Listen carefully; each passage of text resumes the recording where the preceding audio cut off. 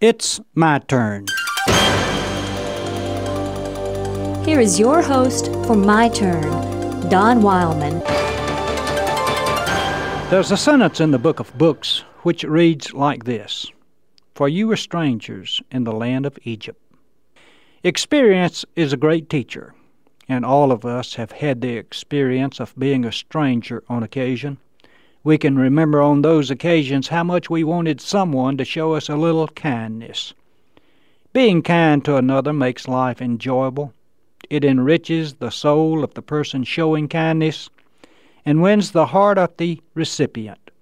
So a kind act helps at least two people, possibly and probably more. Greatness of soul isn't measured by genius, fame, or fortune. It's measured by kindness.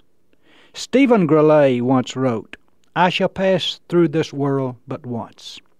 Any good, therefore, that I can do, or any kindness that I can show to any human being, let me do it now. Let me not defer nor neglect it, for I shall not pass this way again." I believe also that being kind to another brings kindness in return. There's a law of life which is stated like this: we reap what we sow. Most of us are aware of what happens when kindness isn't used. Harold Sandall put it this way: "Any kindness that is never used but hidden alone will slowly harden till it is hard as any stone." Do unto others as you would have them to do unto you. It's called the Golden Rule. It's a wonderful way of living. Be kind to others because you want them to be kind to you. Kindness is also the best persuasion we have. Now, our speech may be good and interesting, and we need to use interesting and informative words, but one act of kindness often speaks louder than 1,000 words. Frederick Faber once said, "Kindness has converted more sinners than zeal, eloquence, and learning." And that's true. The ministry of kindness is a ministry which may be achieved by all people, rich or poor, learned or illiterate, young or old. Brilliance of mind and capacity for deep thinking have rendered great service to humanity, but by themselves they are impotent to dry a tear or mend a broken heart. Whatever a person has to say, it does not mean much unless it is backed by action.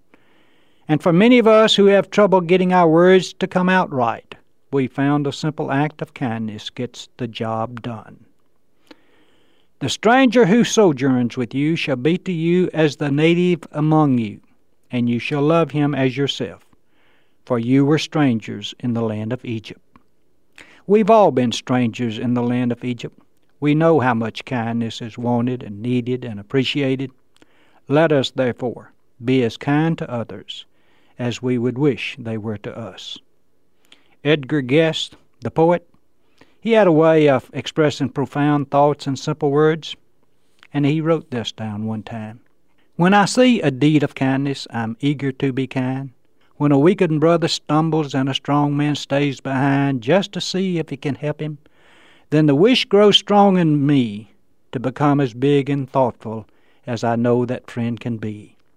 And all travelers can witness that the best of guides today is not the one who tells them, but the one who shows the way." This has been My Turn with Don Wildman, a production of the American Family Association.